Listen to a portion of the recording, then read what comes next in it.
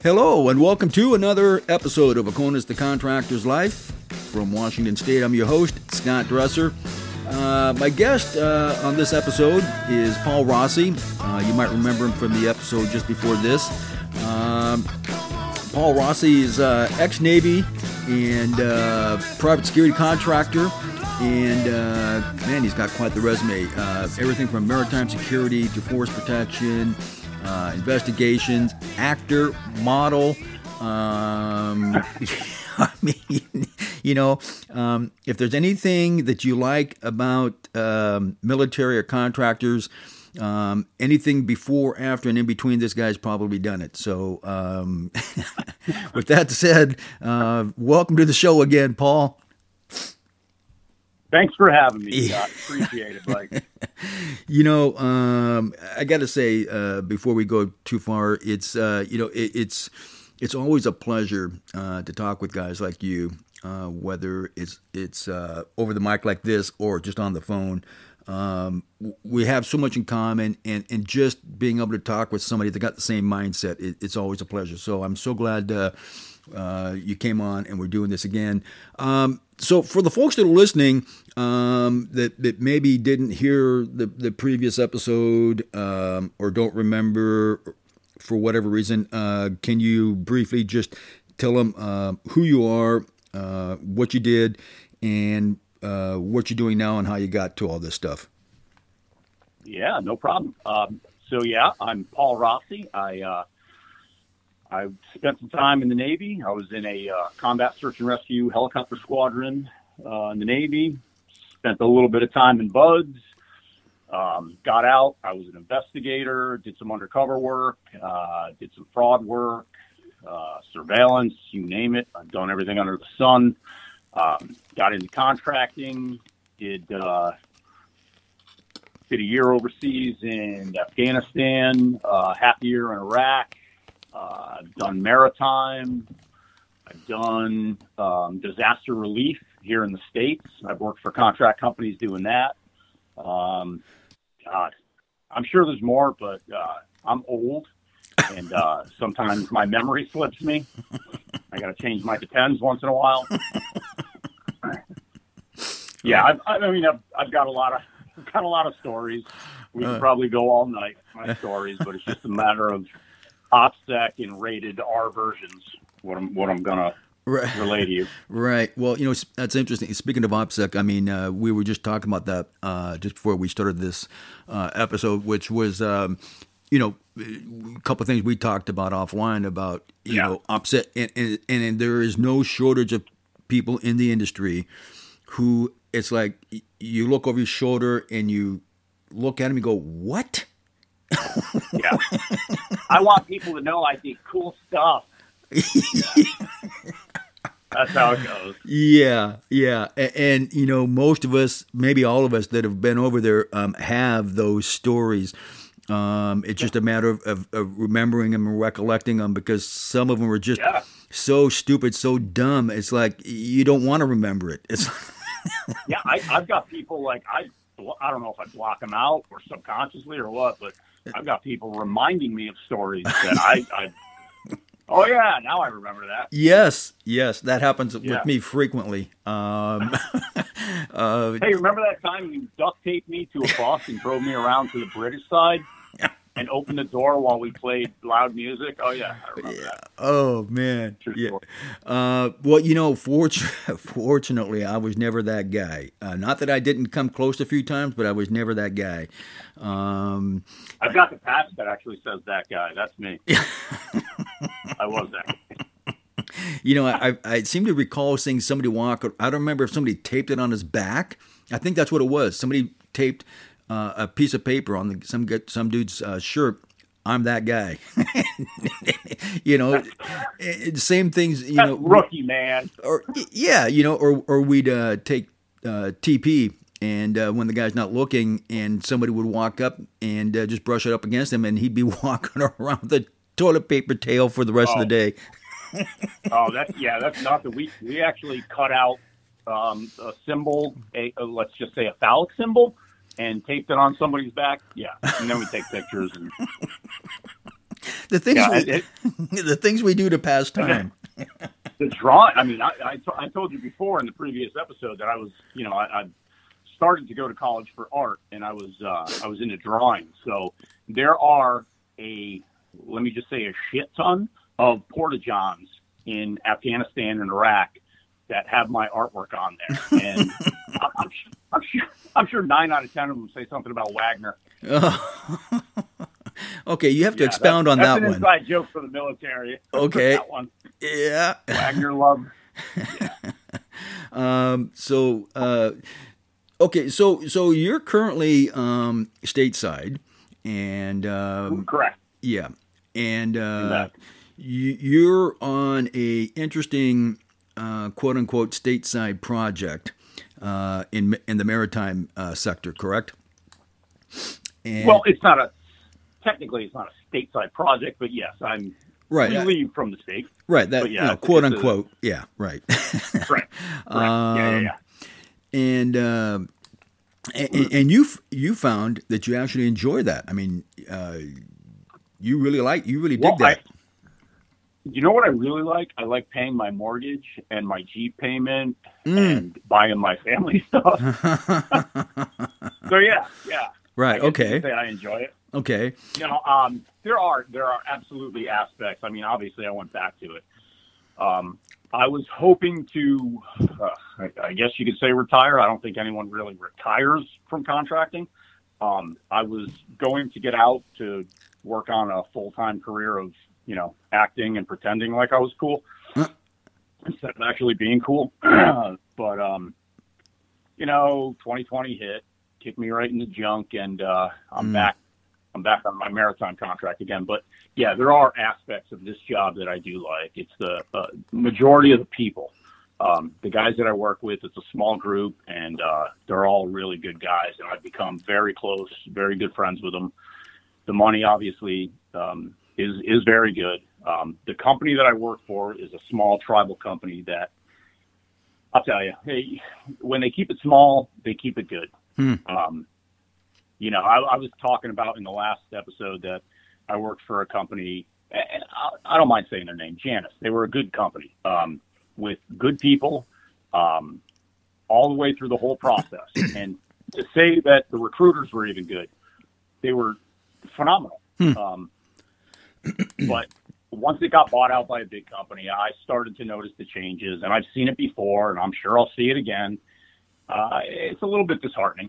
But right. The company that I still, that I came back to, still somehow does it right. Not everything. There's still aspects that nobody likes. Everybody thinks the grass is always greener, but hell, I keep coming back to this platform.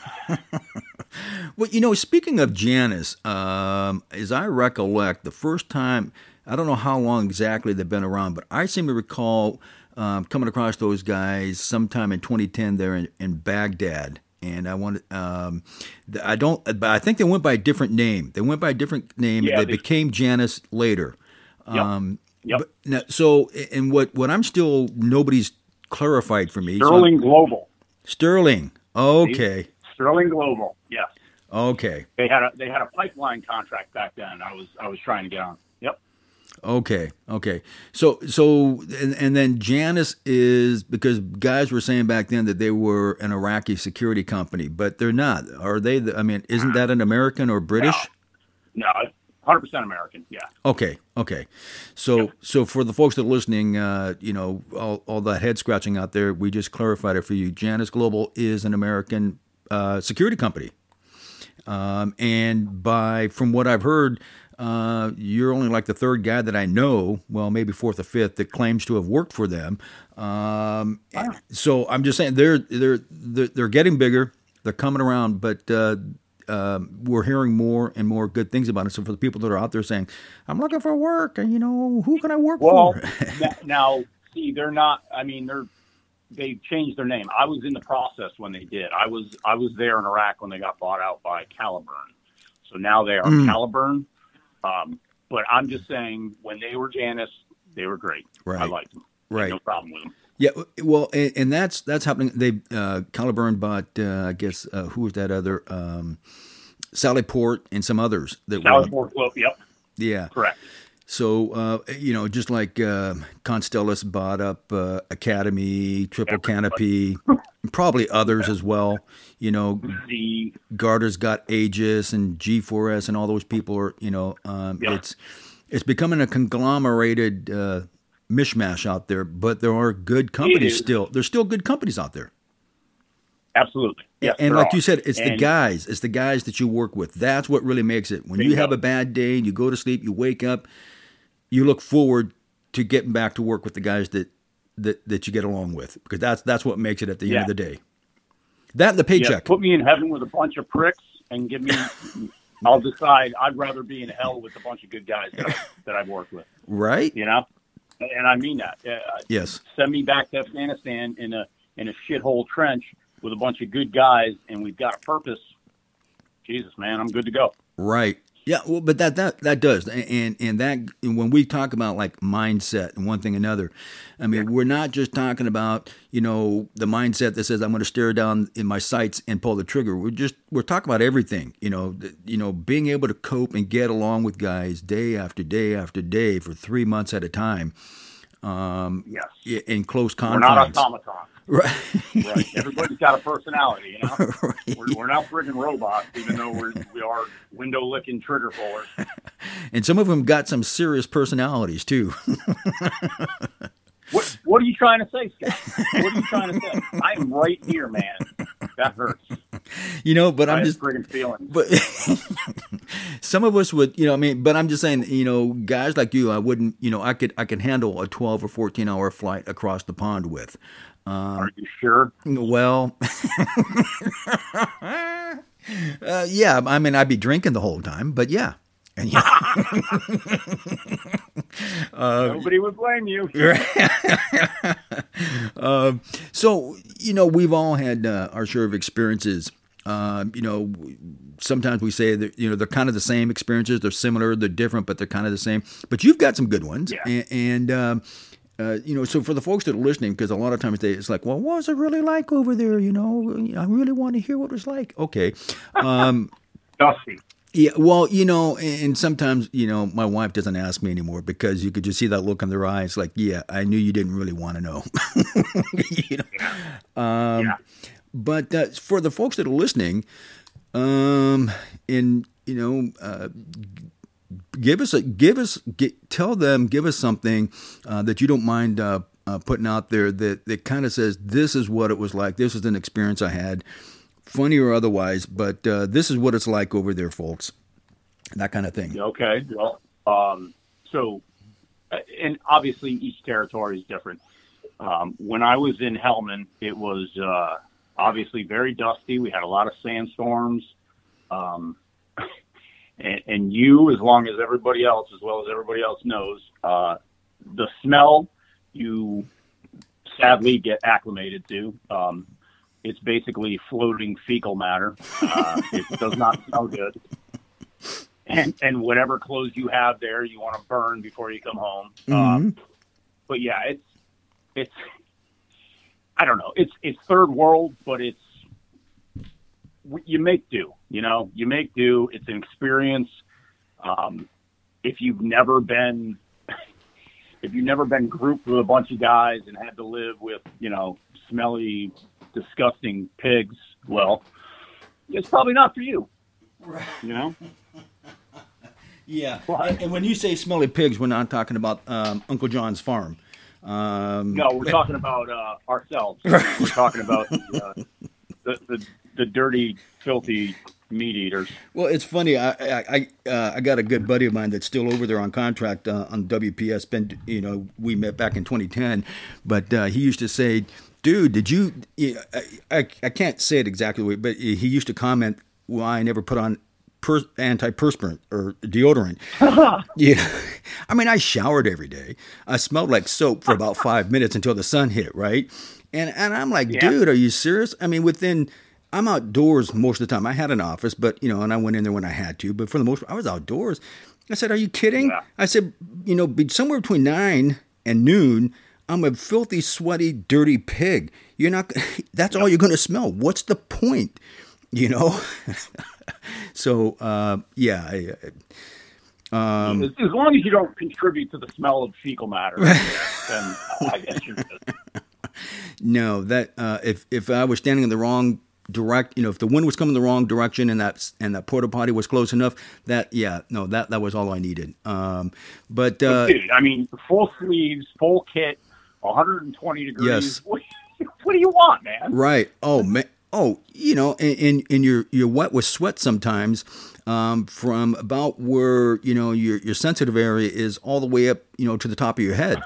I mean, it's like, holy crap, you can get a warm breeze come along at 130, 135 degrees and it feels good, Bro, I used to unzip my zipper when that happened. Yes. Just to get a little AC in that vent. I shit you not. Yes. Trick of the trade. Mercenary tradecraft 101. And then you look over your shoulder and you go, oh, crap, okay, well, I guess I'm done exposing myself for today. Nah, everybody else is doing it. Yeah. Oh, That's man. smart. So, but in Helmand, now, for the folks that are listening that don't, maybe they've heard of it and they kind of know where Helmand is, can you dial in a little bit and give them a little bit better idea of where it is and what it's like down there?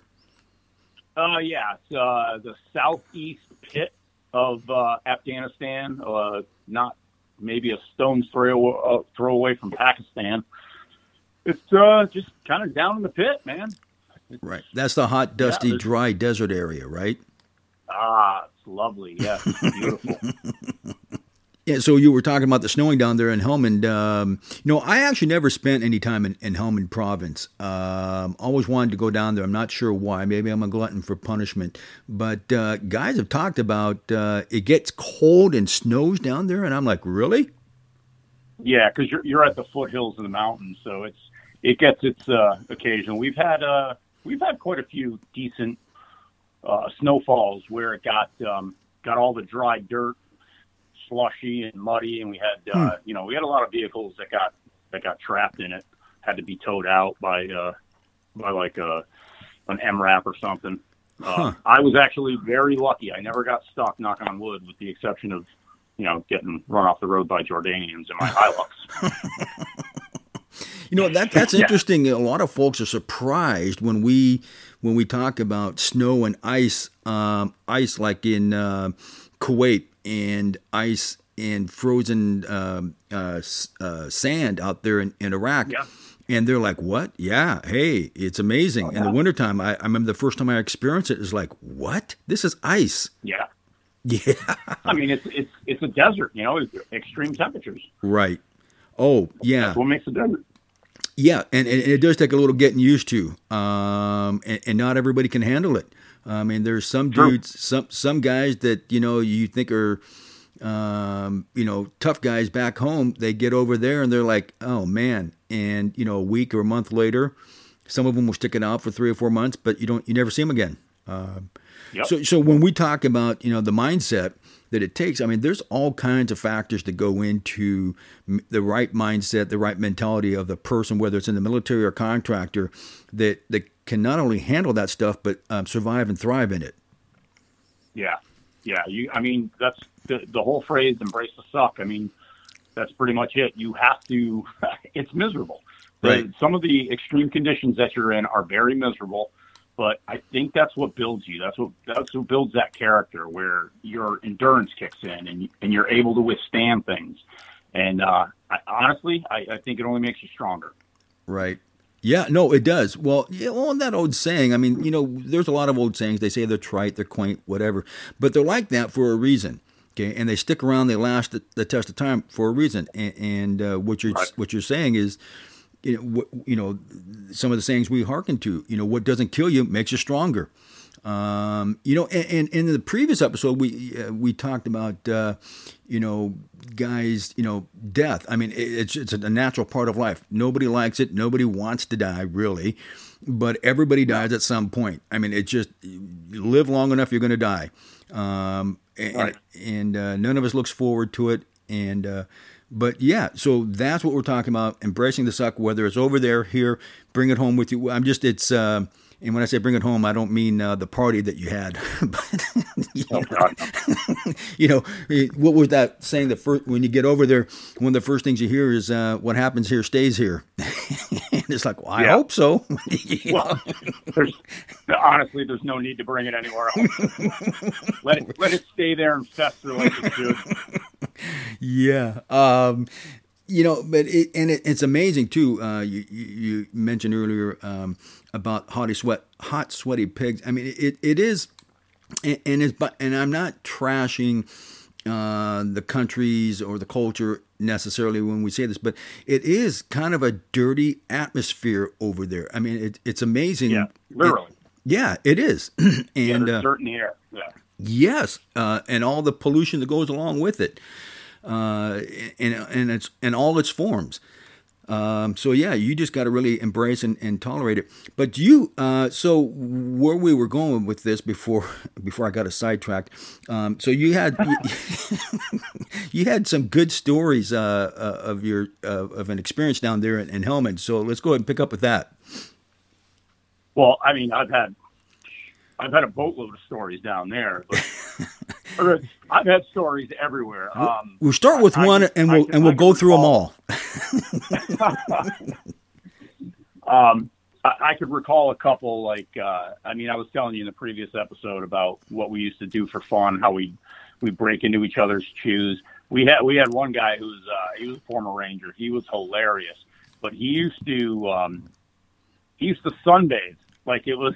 There was two of them in a tower, and they were in a perimeter tower, and it was him, and it was this other dude who was a SWCC guy, Navy SWCC, and they do the one up, one down. So one guy was up in the tower paying attention, the other guy was down, and it was usually this dude Schultze. He was down sitting on a chair with nothing but his Ranger panties rolled up so that he can get the most sun on his body. And you'd see him out there. I'd be driving by, and I'd just see him, and he'd wave. And I'd God damn, dude. He's just sunbathing. He's practically naked. He's white as a ghost. Crap like that, though, it keeps you going. It's honestly, it's great for morale. And he one time, he actually broke into one of the supervisor's shoes, and he got himself one of those rubberized kiddie pools. And he actually filled it up with water so that the guy could barely get into his shoe. And when he did, his entire room was a kiddie pool full of water. Oh, man. Yeah. This is ironically, this is actually one of the supervisors that he was a former SF. He was one of them that I tried to sneak up on, me and this other guy at night. And this other guy who was with me he was a warrant officer. Good dude. We got into his chew thinking that it was late enough at night. He'd be asleep because he had to get up, for 6 a.m. Well, he was in his rack reading, facing the door, and he saw, and this guy was older, but he was fast. He actually chased me around the compound, and I was laughing while I was running, but he wasn't having it. And the guy had some endurance, but yeah, I finally got away from him. But some of these old guys, and it beckons us back to the phrases. Don't ever piss off an old guy in this industry. We're old for a reason, right. and that is so true. Right. I mean, we joke about it, but we talk about how I've had so many guys, so many friends and coworkers who have died either through combat or taken their own lives or just mishaps in this industry. And it's no lie, man. I'm thankful to be at my age and still able to do what I can do, physically and mentally. So right. No, it's not an easy occupation. It is not. Well, and I think just sometimes just getting through life, at a certain point you look back and you go, wow. And I thank myself frequently and consider myself to be blessed to have the level of health and fitness that I have. Well, not only that, Scott. Think about the other side of the coin. I am happily married for over 16 years. Wow, that's a rarity in our industry. It is. you talk to guys who are divorced 2-3 times over, right? Because they're never home. Right. They never see their kids. Right. I've got a wife that I actually like. I love my wife. We're buddies. Which in itself you like is her. a rarity sometimes. Yeah, I actually like her. I almost got backhanded the other day when I told my wife that that I actually like you, and the look I got was like, "What did I say something wrong?" Right? So it's supposed to be positive. It was affirmation. Right. Oh, that's funny. And that's a great thing that occasionally gets brought up. But when we talk about the difficulties, challenges, and issues that either as military or contractors that we face, one of the great many is the family thing, the marriage thing. Absolutely. And think of what they got to deal with. Right. Yeah. It is not a picnic. And, I've heard some guys say that, and I think my wife even used to say it, something along the lines like, I've earned, what I have had, staying with you and going through all this stuff, and tolerating it and let you do it. And that never rubbed well with me for a while, but after a time I thought, you know what? She's kind of right. Yeah. We're at 30 plus years. So, That's awesome. Congrats, man. Well, thank you. Yeah. I mean, I sometimes have to scratch my head and go, holy shit. Yeah. For real. Same woman for 30 plus years. Yeah. Right. Well, she says the same thing, it's like, she reminds me of how lucky I am. Anyway, so I didn't mean to digress, but, yeah, I mean, the stories, some of these stories are legendary, and some of them are actually true, that we don't. Are we segueing into a story? Because I got one. Please. Okay. So, all right, I got to be careful of how much I can say, but this was, let me see, 3 years ago? It was about 3 years ago. So I'm out on my maritime contract, monitoring a certain company's ballistic missile system. And we had a flyby, let's say a flyby. We were a little close to a certain area of operations, and we get a flyby by, and I'll say it was a Russian aircraft. It was a spy plane. It got so close that one of the guys, I was in the gym at the time on the ship, and I was working out, and one of my guys was up on the helipad, and he saw it, and he came running in, got me up there. So I run up, and I'm, literally, I'm in shorts and a T-shirt, and I see this aircraft, and I'm like, you got to be kidding me. And it was so low flying, we've got pictures of it, that you could see the actual pilots in the cockpit.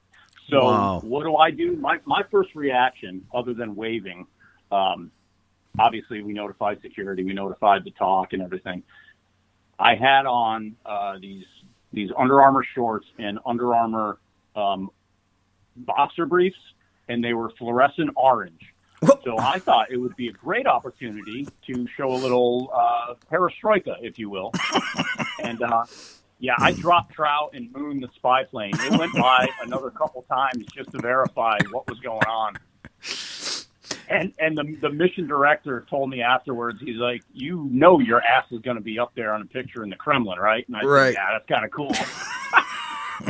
I was just visualizing that, as they're zooming in.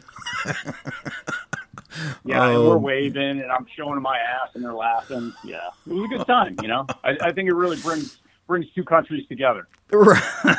Oh man, and the other thing that reminds is that Maverick moment in Top Gun, when they fly upside down and get the picture. Flyby. Yeah. So. Yeah. Well, this tower wasn't having any of that. I'll tell you right now.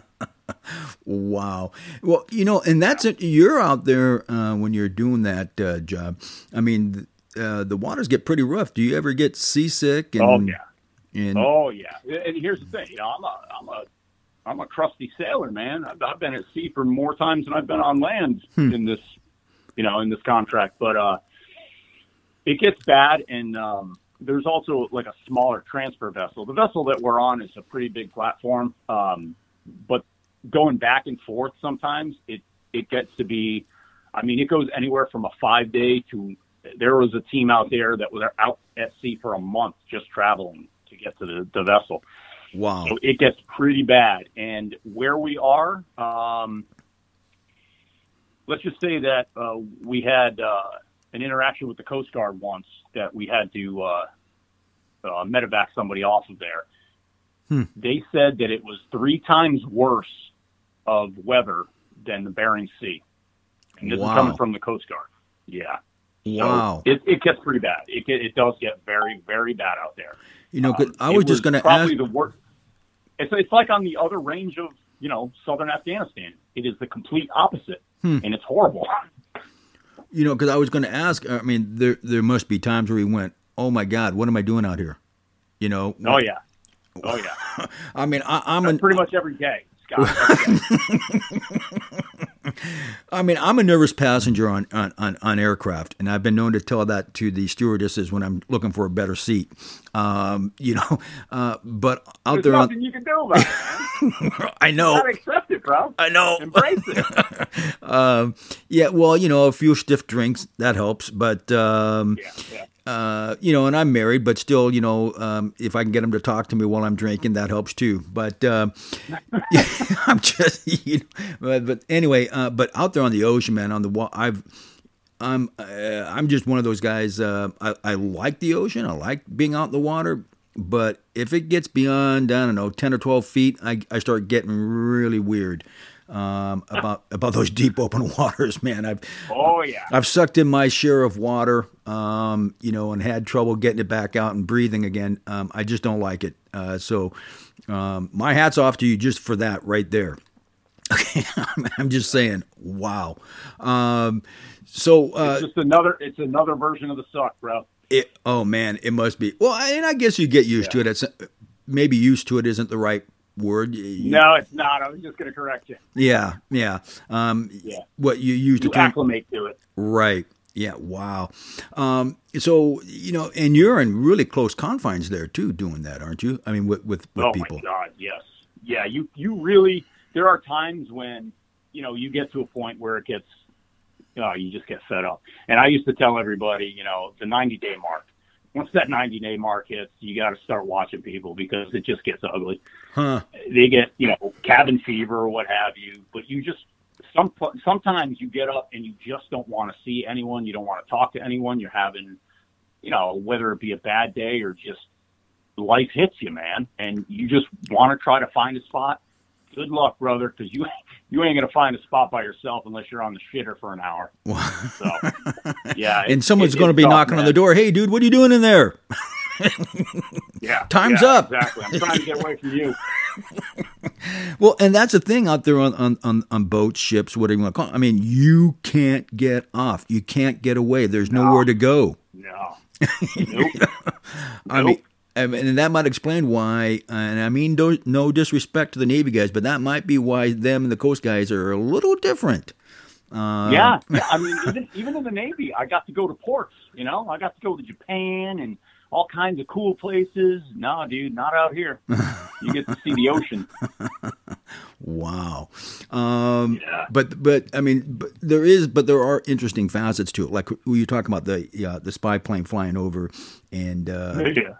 I mean, that is kind of a cool guy thing, I mean, because most people only see that in biographies and movies. But you actually lived it. Nobody's going to see that reaction, though. Your salute as they flew by. Yeah, that's what makes me special, buddy. Oh, man. We were talking just a little bit offline about some of the things that we've experienced over there, and but you've got, and people ask me all the time. I said, "Man, I got no good stories. Are you kidding?" And so let's get some more from you. I mean, you got some good ones. I like them, man, and I think the people that are listening want to hear them too. So what's the best? Whether was that? What about I mean, I got guys that I know that are still on the DOS contract, and they say, "Dude, I can tell you all kinds of things, but I can't until I'm off contract because it's like, yeah, I get it. Working for DOS is different. Well, anyway, Would you say that your experiences with DOS or DOD, do you think you have the best stories from which one? I honestly, I don't think that even matters. I don't think that comes into play. I think fate itself and time and country. I think that's what it is. You just right place at the right time, wrong place at the wrong time. I think that's what creates the good stories. I could be anywhere and still have some good stories just being there during a period. I'll tell you what, Ramadan is always a good time. There's always something going on. Well, and my recollection is that for the most part, the people that are of the Muslim faith, they don't have a very good sense of humor at that time of year. No, God, no. Well, how would you be? They're all hangry, bro. Right. Yeah. Well, yeah, I remember some of the stares and looks I used to get from them, from some of them that we loosely considered ourselves to be friends. And, usually right around noon is when they really started to come out. Because they want a Snickers bar, bro. Yeah, and they're looking at me and saying, well, I'm watching you smoke cigarettes, I'm watching you drink water, I'm watching you eat, and I can't do any of that until the sun goes down. And I used to have them say, one or two, maybe even three or more would occasionally pop off, well, why don't you go do that where I can't see it? And I'm like, excuse me? It's like, I'm offended by you. Look, dude, I appreciate what you're saying, but that's your problem, not mine. Okay. I mean, yeah, that's a choice. Yeah. And I get it. And my hat's off to you for doing that. I mean, no disrespect, but you want me to go out of my way so that you don't? I said, nah, I don't think so. Yeah, that never went over well. But, we kind of kissed and made up. It's kind of like, I just got them to understand they're just going to have to suck it up. That or they need to go find a place, go hide. We're different people. No big deal. Right. Man, I remember, I'm sure you've seen this too, when I think of comical stuff, and I won't mention names. I won't even mention the branch of the military. Let's just say I was really surprised at the rank too. We're talking at the officer level, at the clearing barrels, and 3 times in succession. And I'm going, what? And at that point, I'm thinking there's something going on. And because I had been writing a report. Yes. So I'm in my office and I'm writing, I'm doing something with a report, and I hear this. I'm going, what? And, at first it just sounded like somebody was blowing up a paper lunch sack and popping it. I used to do that sometimes to just get people's attention and to have fun too. And just about the time as I'm getting up, one of my guards comes in and says, and alerts me to it. And I said, "You're kidding." I went out there and I looked at this dude and I went, "Oh my God." I won't say he was above a major. Let's just put it that. And I thought, and I'm going, really? 3 times? And he was getting ready to do it a 4th time when one of the guys on my team had the clarity of mind to reach over and gently remove the weapon from him. Gently, yeah. Yeah, and I'm like, how embarrassing. And he's out there with somebody about the same rank, and everybody's looking at me like, what are you going to do about it, Scott? Because the rules say, and it was right there in front of God and everybody. I mean, you heard it across the entire camp. It wasn't a very big camp. And I'm just going, great, now what? Well, I didn't want to really, ruffle feathers. I didn't really want to rock the boat. So long story short, I kind of swept it under the rug, and we shook hands and a wink and a nod and let it go. And we were all good friends afterward. But, I mean, it's like, really? And he was going to do it a 4th time. And it was because he had his finger on the trigger every time he was doing it. It's my God. Yes. And it's like, but at least, one of the guys tried to put a happy smile on it by saying, well, at least he was doing it in the clearing barrel. Yeah. Wow. Dude. I got to tell you, man, I've only had one that I've heard of on one of my contracts. I have never, knock on wood, I have never been a part of any ND in my immediate presence since I've been contracting or in the military, to my knowledge. Wow. I've been really lucky to be around individuals who actually knew how to handle weapons. I mean, it could happen to anyone else, yeah, but whew, Yeah.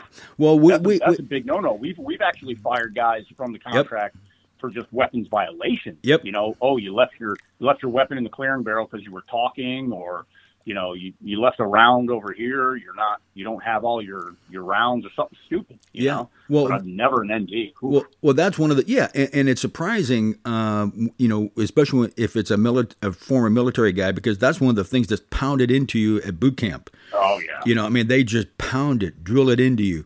Oh yeah. Your weapon is you. It's part of you. It doesn't matter. Yeah, well, there was another one at a special place there in Baghdad where we were changing shifts, and I don't remember why, but we were hot swapping the pistol. I think we were short on weapons and one thing or another. We've done it before. Yeah, so we were hot swapping, and we were inside this facility, and I handed it to the guy, and he goes to check it just to make sure, and a round pops out, and he does it again. And me and the other guy I'm on shift with, we're starting to look at each other. And he does it a third time. Still got some mag in there. Yes, and now we're starting to look at the guy that he's paired up with, and he does it a fourth time. And finally, I'm like, "What are we going to?" We're looking at each other, and the guy that I'm paired up with reaches over, takes the pistol from his hand, drops the mag, clears it, and says, "There, now try it." I honestly, I would have done the same damn thing before somebody actually. Oh, that is. But I mean, but here's the thing, and is the other part of it, as I recall, because it was almost a big deal.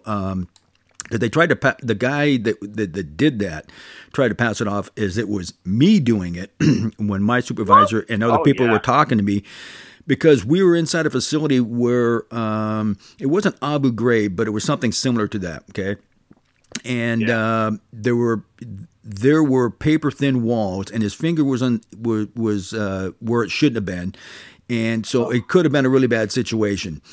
So I'm just I've been around that. I mean, one of my good buddies, had a 9mm go down his thigh. He had a nice little beauty mark as a result. Nice. Yeah. I'm just, and I've seen it here in the States. It's like just the stupid things people do when you're not paying attention, and that's why you got, we talk about looking over your shoulder and having your head on a swivel, but it's just everything constant, talk about guys with crazy eyes. Well, there's a reason for that. Okay, we're not just always looking for the bad guys either. We're looking for just the stupid things, the dumb things. Yep. But you got to be cognizant. I mean, those are the stories that when I think of things, those are the stupid, silly moments that I recollect pretty vividly.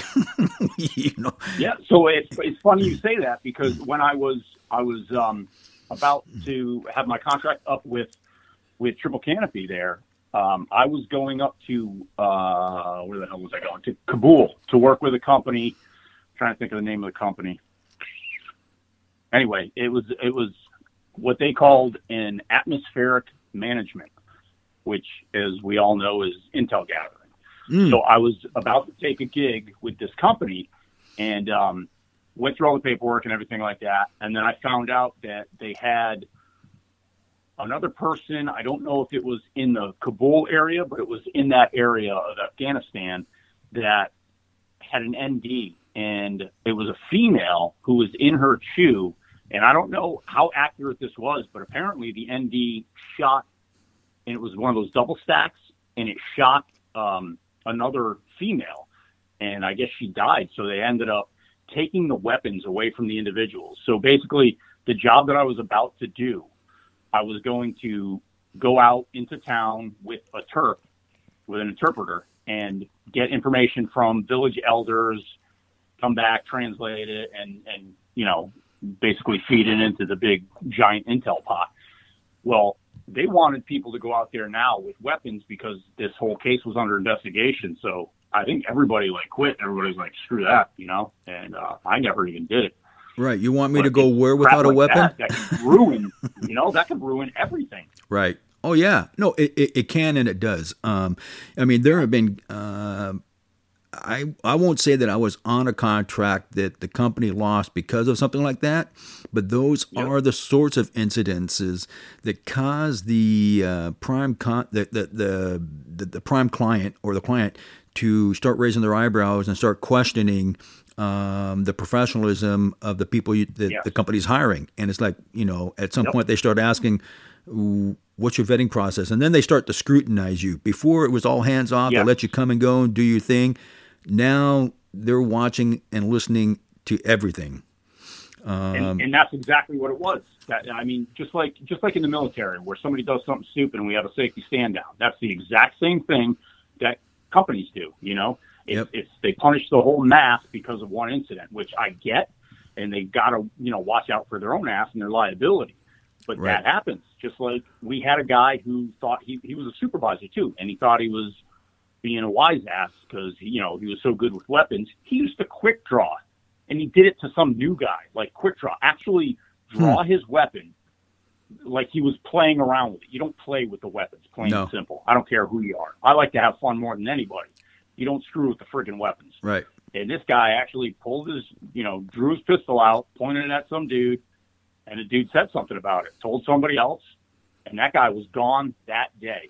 Wow. And I'm like, what are you going to do? How stupid are you? Right. This stuff is embedded in you.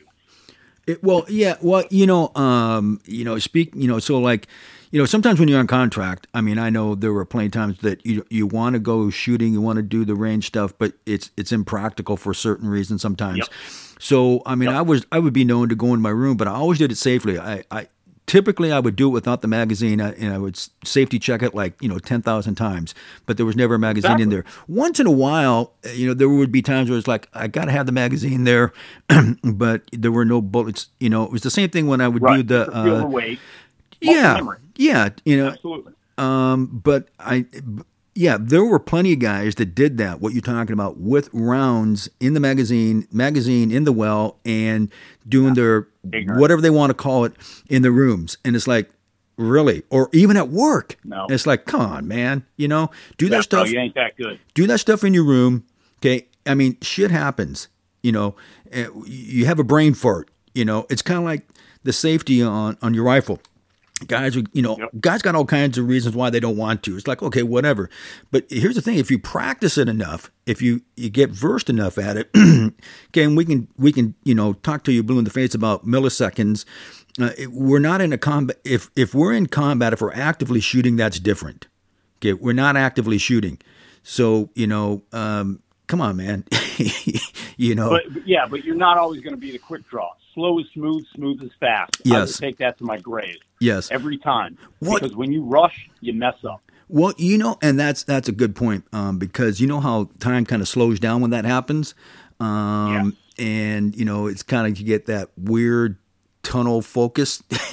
Absolutely. If your brain slows down with it, you're good to go. Yes. So, if you can remember that when you're practicing and doing your thing, nothing wrong with getting really quick and getting really quick with it. Everybody wants to be quick, but if you can't do it smoothly, if you can't hit the target every time, what you're aiming at, then you're doing it wrong. So time to slow down and back it up. But I used to see that stuff all the time. There were guys, we would do training. There was this one place and out there in this main ACP, and the guards really needed training. They needed it. And we would we'd do the safety thing, go to the clearing barrel, make sure none of the bullets were in their magazines, and we'd put blue tape all over the magazine. And it was, because it would go back in the well, but we did all the safety checks. I did the same thing with my pistol, and everybody, at least two, if not three of us, were always looking at everybody's weapon as we're doing this. So everybody was sure that we were firing dry weapons. And I went through with the blue tape. Just did everything a good look, we're doing this safely. So there is a way to do it and a proper way to do it. But that was my thing. Let's start slow and then let's work up to it. Okay? Because you can be as quick as you want. The weird thing is, right now, even on my maritime contact right now, with all the heavy hitting, pipe hitters and experienced individuals, we still do a firing barrel buddy check. Right. We still do it. We have to use the clearing barrel, and mostly it is because of what we just restated. somebody messed up once. So Right. this is the way it has to go. Right. You know, and Well, it doesn't matter, big contract, small contract. No, and you know, there's nothing wrong with doing that, because again, we're not actively engaged in Mortal Kombat. So it's Right, exactly. we all want to be able to go to sleep tonight. We all want to be able to go home in one piece. So yeah, but just there's. Some of the, I mean, guys, they get on the machine gun, they let it get away from them, when we're at the range. Oh, and yeah. Oh, yeah. it's like, dude, what are you? Runaway belt. Well, that, or it's kind of almost comical in hindsight. And sometimes it's almost comical there at the time when it's depending on the environment. Right. Where it rises up and they just can't get a hold of it and somebody has to come and rescue them. It's like, oh, yeah. It's like, or when they want you to do it from the thigh, down there in the groin area, and it bounces off and it gets between their legs, and it's like, oh, geez. Oh, God. Yeah. Anyway, so those sorts of moments, I mean, they're especially funny later. Nobody really got hurt. It was egos bruised, but those are the things. When people ask, okay, and I'm going to ask you, but when they ask me what's it like over there, and I say, well, here's a typical day, and I think it was you and I were talking about. It's kind of like being on a submarine. When you talk to submariners, they say it's I'll be out there for 3 months, and out of that 89 days, it was nothing, and then one day of sheer terror for about 10 minutes. Yep. So hurry up and wait. Yeah. So for you, what was a typical day like on any one of these contracts? Well, one of them, I'll tell you what. One of them, when I was a supervisor in Afghanistan, I honestly wish I had more time in the day. I was always moving. I had my own little Hilux pickup truck, and I was always riding around. But I always had something to do. Like I was always going from point A to point B and so on. And it went by extremely quick. And there was always something that I wish I'd accomplished more in that day. I wouldn't say I was a hard charger and I was, striving for greatness. These were my men, and I wanted to make sure they had everything that they needed. Right. I wanted to bring them all back home. Same kind of thing. Every supervisor, that's what every, guard team supervisor looks out for. That's what they want. They want to make sure all their guys are good to go and everybody gets back there nice and safe. So, well, at least that's what they should. Me, that's one of the things they should be doing, because not all of them do it. No, exactly. You're right. I actually, the day I filled in, I was a temporary supervisor, for an individual. He was a retired gunny. Some people liked him, some people didn't. No big deal. I got along great with him. But after me filling in for him for a week or two, all the guys, a majority of the guys got together and they told the PM that they wanted me as a full-time supervisor, and I was just filling in. They actually made the shift because of it, but it was just me doing my job the way I realized this is what I had to do. I'm looking out for these guys. So I'm basically, I thought I was working for them to provide for them so that they could do their jobs. And that's the way I looked at it. Apparently that worked out well, I enjoyed that. I enjoed that because of the fact that it was affirmation for me to do my job, and I got that kind of response from it. Well, that's an important point to make.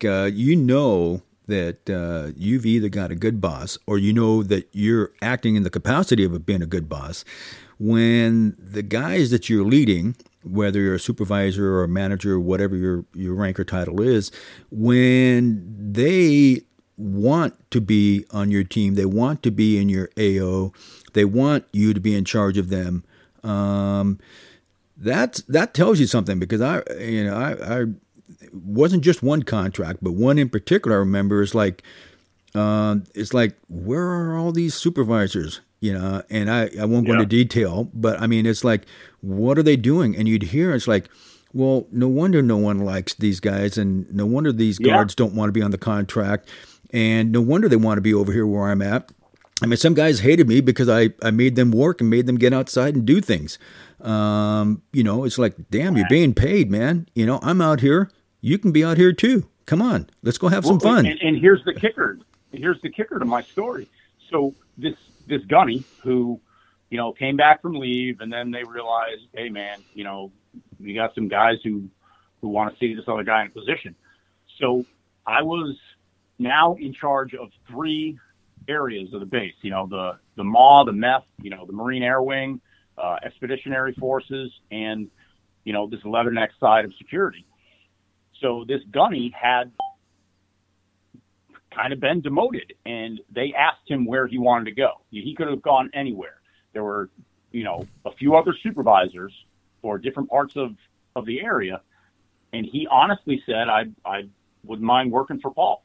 And I took that as one of the biggest compliments ever. This guy gets demoted to go anywhere he wants, but he wants to work for the guy who actually took his spot. And it never gave me a problem. It wasn't, some undermining thing that he wanted to do. He saw how the guys liked me, and he ended up coming to work for me, and which was, to me, that was all the confirmation I needed that I was on the right path, Right. Well, but that harkens to the utter core competency of professionalism that guys like us are talking about. When we talk about professionals, all kinds of people, all kinds of notions come to people's minds about professionals. And, because I frequently tell guys, it's like, well, I'm a professional. Really? Why are you a professional? Well, because I've been doing this for 10 years. It's like, well, and I smell good and I look good. And it's like, okay, if that's a professional, whatever, yeah. I mean, I remember working one job here stateside. I worked for this company for like 3 weeks. And after the first weekend, I didn't want to do it. By the second weekend, I was sure I didn't want to do it. And by the third weekend, it was mutual. I'm out of here. But this one dude, it's this stereotypical thing. Well, I was going to be a contractor. I thought about being a contractor, and it's like, oh, geez, here we go. And we're standing there, and he's going, and because he and I were talking inside this place that, and this guy comes walking up that he knows it's a frequent customer, and the guy got a little too close to me for comfort. And so I kind of moved over and positioned myself such that there was plenty of space between me and him and my pistol, because this guy may be nervous. Oh, yeah. And the guy made a comment to that. And I don't remember what my exact response was, but it's kind of like, well, I'm, just kind of, guarding myself, something like that. Anyway, the guy that I was with makes the comment, and he says, well, I don't get nervous. And I looked at him, he goes, because I'm a professional. And I was like, okay, you don't get nervous because you're a professional. Yeah, whatever, Mister. I thought about being a contractor. Yeah, right. Whatever. There's the same dude. But I mean, people overreacting to stupid little things and not responding properly to things that they should be. But so professionals, whether they're the ground pounder, knuckle dragger, window lurker, whatever you want to call them, or the guy that's up in the office, the program manager, whoever, professional, I mean, that takes in a lot of things. And at some point, what you're talking about, the reason people look up to you and they want to be led by you is you have a certain air about you, a certain confidence, a certain assurance, and they just feel comfortable around you. I mean, and you're not out there, putting it on your sleeve. Hey, I'm large in charge. I'm Mr. Smarty Pants. I know everything. It's like, no, that's not the case. I don't care if I look good. I want you guys to do your job well, and allow me to give you everything you need to succeed. That's it. That's a leader. Yes. I wasn't a boss. Yeah, I mean, how many times did I or you go out of our way to get whatever it was they were asking for? Because nobody else would do it. They were all complaining. It's like, well, shit, let's go complaining. Let's go ask for it. Let's go talk to someone. Let's convince them. Ask my shift lead. I almost got fired. There were so many things that I'm a passionate man, and when it comes to people, I'm even more passionate. And there were things that I went storming into the PM's office saying, my guys are not going to be subject to this bullshit. And then I'd walk out, going, oh boy, I think I just got my flight home in a C-17. And then the shift leader would come out and go, "Damn, bro, you really just said what you felt." And I said, "Yeah, man, am I done?" He's like, "No." He goes, "The old man actually respected it." And I was like, "Shit." Huh.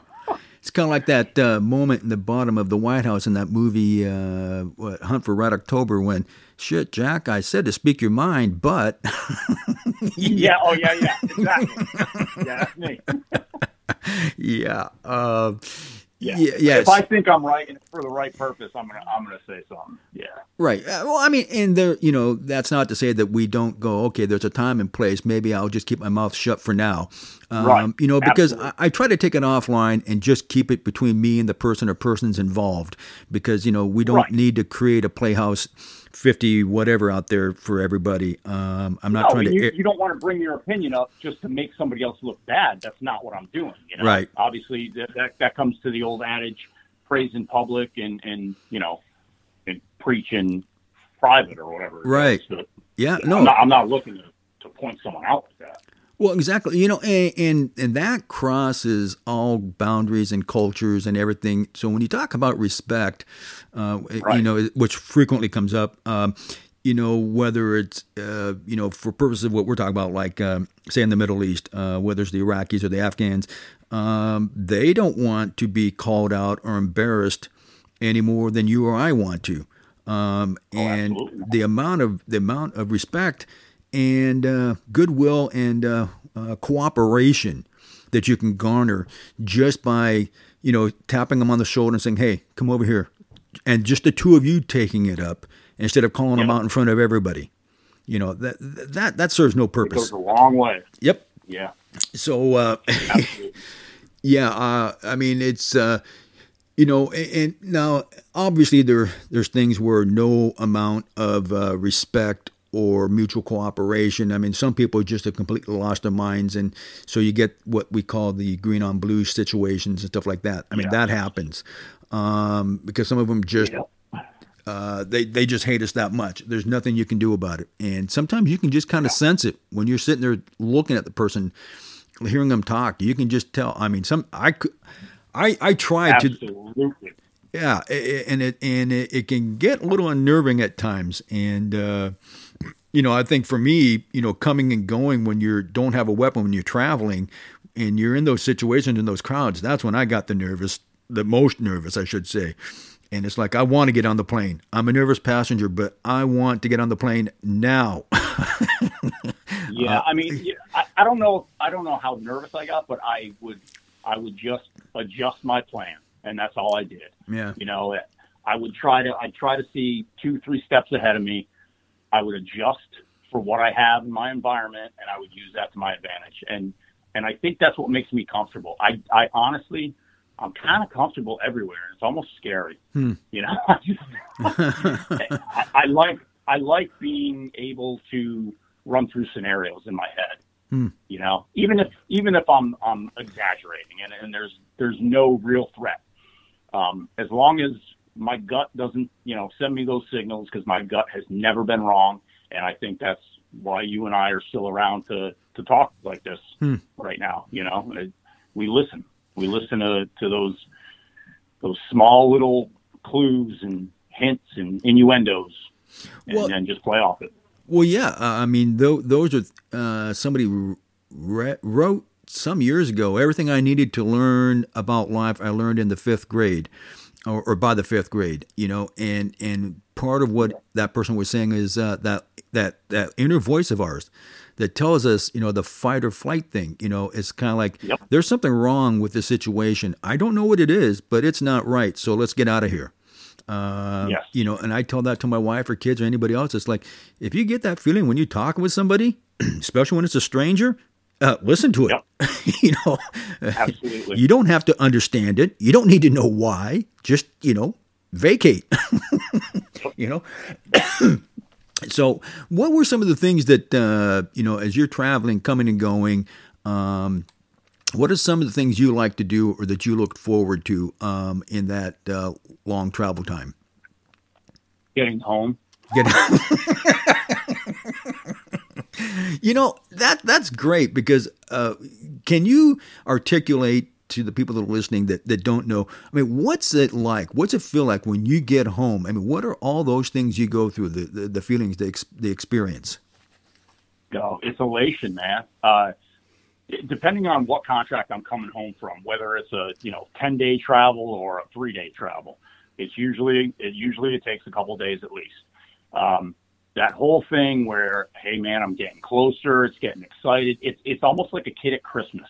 It's the night before Christmas, and you're about to go into this huge realm of gifts and excitement and joy. That's how it is for me to come home. Last year when I came back to contracting, and I decided to surprise my wife because I was supposed to come home, I think a couple weeks later or 3 weeks later, and I had gotten the nod to come home early. So I did, and I decided not to call her when I got to the airport, and I took an Uber home, and she still thought I was in country.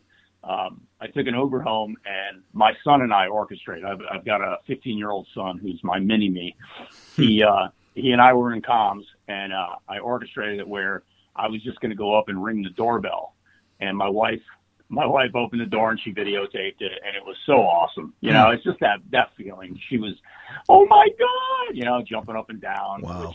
That's just awesome, man. It's Christmas morning. That's Right. how I come home. That's probably a good way to put it. My wife, as time went on, used to do something similar. We used to surprise the kids all the time. And I remember, at first when I started leaving, they wanted to go to the airport. And then as time went on, you could see there was some resistance, and then eventually they didn't want to go to the airport, and they didn't. And I kind of was a little bummed out, but after a little time, I kind of understood. It's like, okay, I get it. And then to kind of test that theory, my wife and I would keep it under wraps that I was coming home. They had no idea because we'd tell them it was weeks later, and they're either, and we come home, and she walks through the doors, and she says, "Come here, I want to show you guys something," and they would just freak out. Oh my God! So it's kind of like how a puppy is when you finally bring him home and he's jumping all over you. Yeah, that's what it was like. Yeah. And that, tell me that's not one of the most awesome feelings ever. It is. It's sometimes after about 10 or 15 minutes, like, okay, enough. Yeah. Reality. Yeah. Yeah, but we had talked about that earlier about the things that the pressures and the burdens and the challenges that the family goes through with the husband being gone. It's not all about us. We have plenty of our own things to worry about, and the wife was pretty good about it too. She knew I had to focus, and she didn't want to burden me with all the family things. With phone calls and Skype, there's just an awful lot that the sacrifices that the men and women make that work over there. And, it's not just the private security contractors, too. I mean, sometimes there were some, I don't remember why, but for some reason I always think of this gal, Christine was her first name. I don't remember. And I'm going to say her name, Christine Bowers. So if you're listening, that was her name. She was an admin gal, and she was one of the most professional admin people I ever met and worked with on contract over there. And she was always ultimately helpful, and everything that she had to go through. I mean, imagine being a good-looking woman, the only good-looking woman on a base, okay, over there. Yeah, that's tough in itself, man. For real. I'm just all those dogs.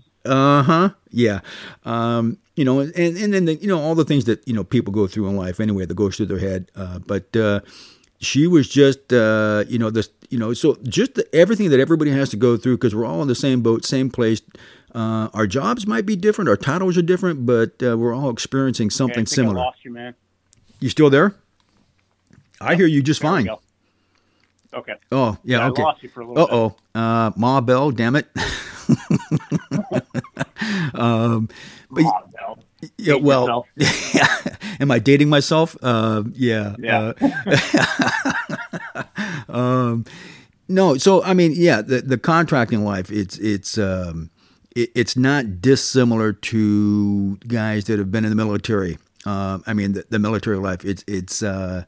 Probably the biggest difference, and probably the only really biggest difference, is that every day, if we're in a war zone, the guys with the guns that are the military guys have to go out there and do it every day. You and I, we're doing it. It's a little different. We're not charged with that. Things are different than they used to be back in the old days. But they still refer to us as mercenaries. How do you feel about that? Yeah.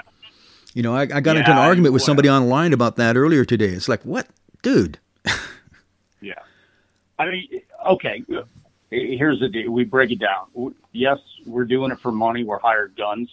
But a lot of us, for most of us, we work with the government. You know, we work in tandem with the government. We're a private company on a government contract.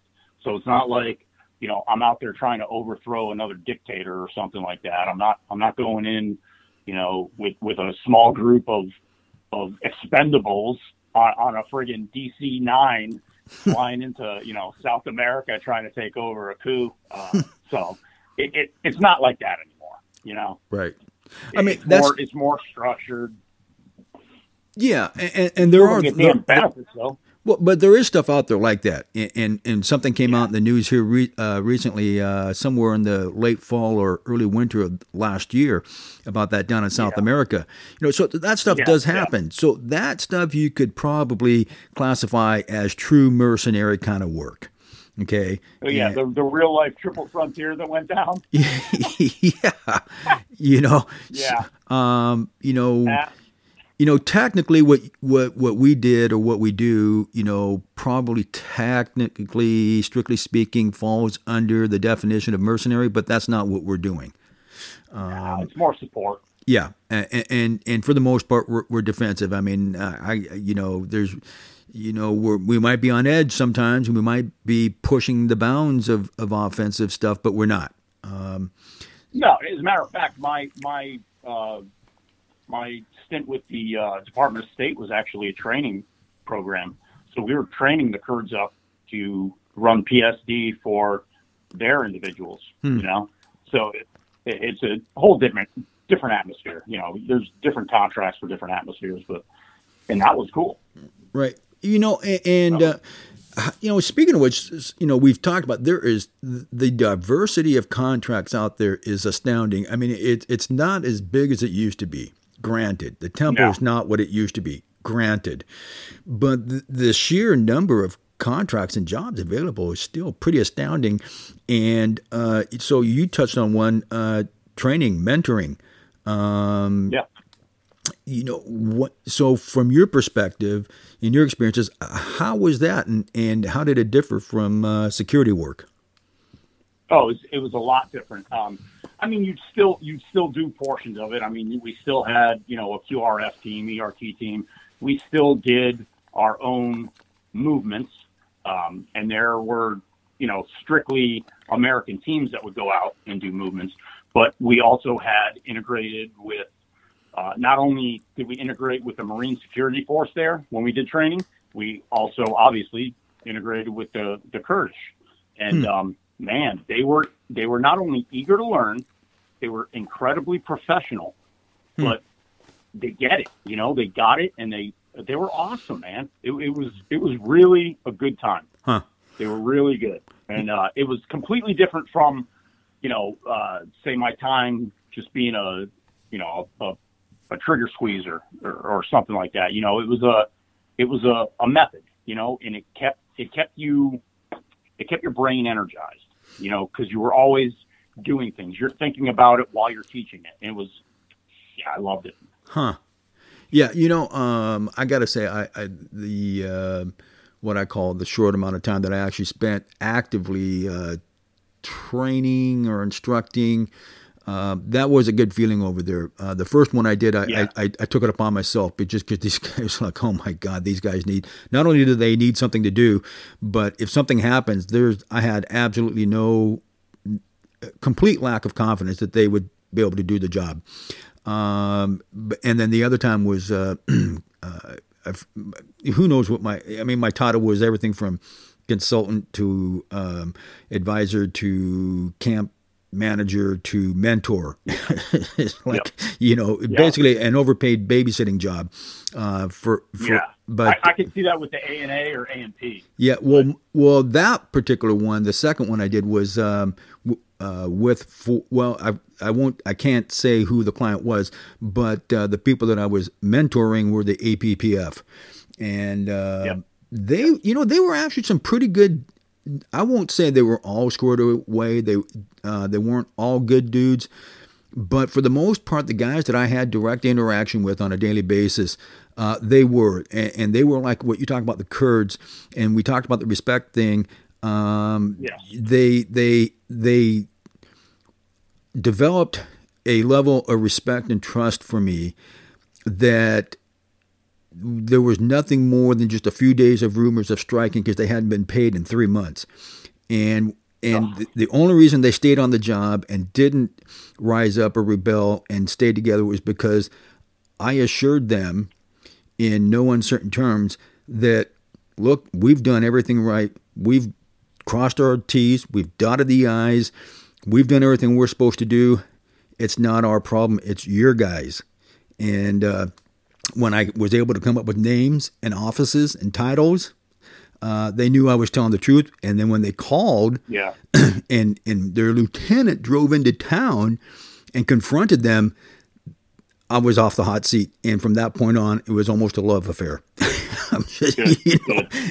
But talk about interesting times. I mean, there's a lot of, but I'm just saying, I was going to ask, when we talk about training, instructing, and mentoring people in other countries, did you get the impression that they want to do this? They want to take over? They want to do this on their own? Or do you get the impression that... No, depending on where you are and the certain individuals themselves, I definitely 100% got that in Kurdistan. Not so much, well, I'd say half and half in Afghanistan, but it's a different type. It's almost as if they were being forced to do it. They were more automatons than anything. And I'm trying not to say that in a negative way, but it's true. They basically just going through the motions, right. Whereas the Kurds, it's like eyes open. You know what I'm saying? They're looking into your soul and they're trying to learn everything that you have to teach. And not only that, but they're bringing stuff to the table. And we also worked with the ISIH, who were like secret police outside. Those guys were on spot too. Interesting. I seem to recall I was talking with the guy just a few days ago from Sierra Leone, and when you talked about people that just soaked it up, it certainly again wasn't all of them, but some of the people from Sierra Leone and Uganda and some of the other African countries that I worked with, doing some training and instructing with, some to a lot of them did exactly what you're talking about. They soaked it up. They were just waiting for somebody like you or me to show them this stuff. I mean, they couldn't get enough. Eager to learn so that they could defend their families and their tribes. Absolutely. Yeah, I was like, wow. So I mean, it just with all the stuff that's going on, the stuff that's been going on, I try to remind people that it's easy to get upset and frustrated, but it's like, everybody's not the same. We're not, just because we're this or you're that doesn't mean everybody's like that. Take each person as they come. Yeah, not everybody gets the experience what we have, bro. Right. I honestly, and you know what? And part of me wishes they could, at least to an extent, just so that you could see the big picture. That the small stuff. Don't let the small stuff bug you, bro, because there's a lot more out there that can kill you.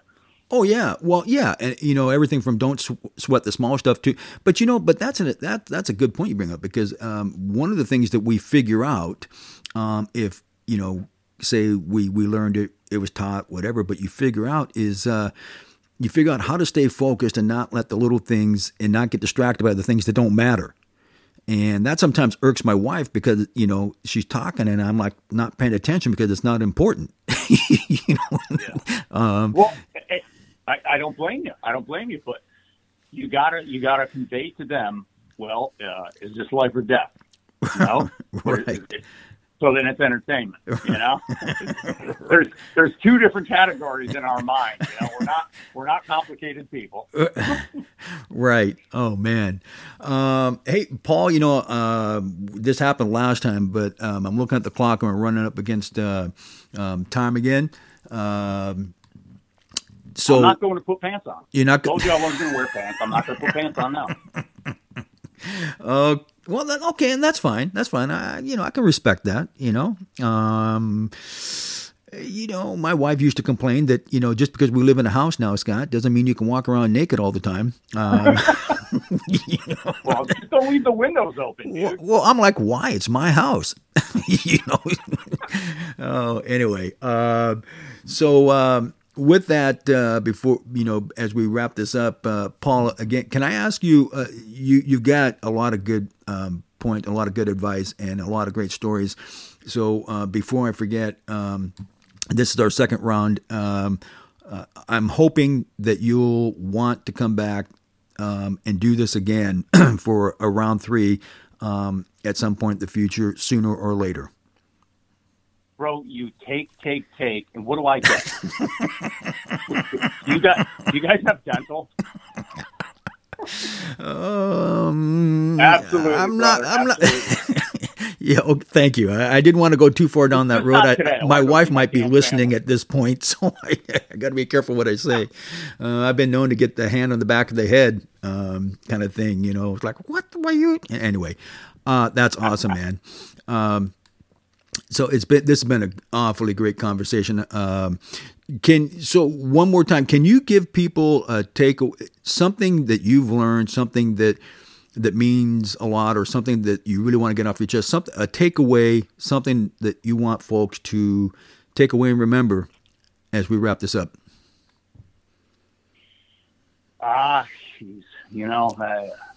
Some old sage, wise advice, huh? Yeah. God, here's the thing, man. In this industry, it ain't all about being, just out there for the money and out there for yourself. It's just like it was in the military. You are fighting for a cause, and if you can't see the cause, then look at the guy or the gal to the right or left of you, and that's what you're fighting for. And if you don't like those sons of bitches, then maybe this ain't the right category for you. I happen to love most of the guys and gals that I work with, and I would throw myself in front of it for them. So if you can tell yourself that, you're probably in the right spot then. Wow. Yeah. Well, yeah. And anybody that's listening that doesn't understand it, we can't really clarify it any better for you. Yeah, absolutely, man. So I want to say to everybody that's listening, thank you again to Paul Rossi, my guest on this episode, the second episode with him on it, for taking time out of his day to sit down and talk with us about his experiences. Again, he's former Navy, private security contractor, model, actor, pretty much anything and everything you can think of. So I want to thank him for taking time. I watched MacGyver growing up. So yeah, I can do everything.